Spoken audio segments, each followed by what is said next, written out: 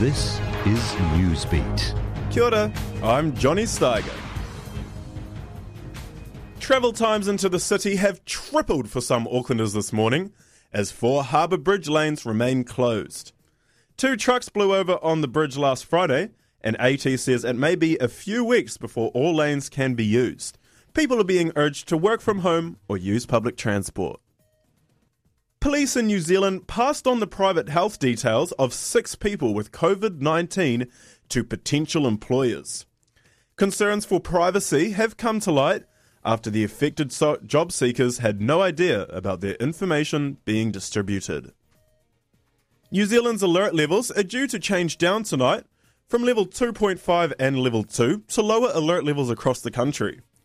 Prime Minister Jacinda Ardern will announce today at 1 p.m. if the move is confirmed.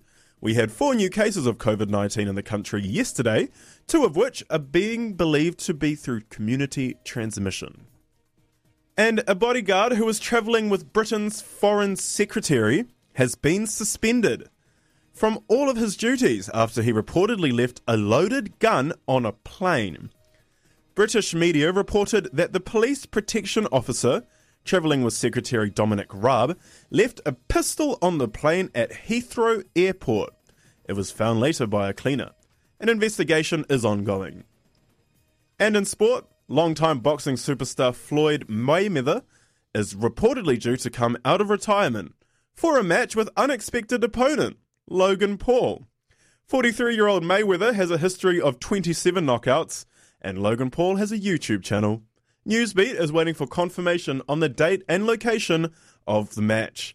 That is your Newsbeat. I'm Johnny Steiger.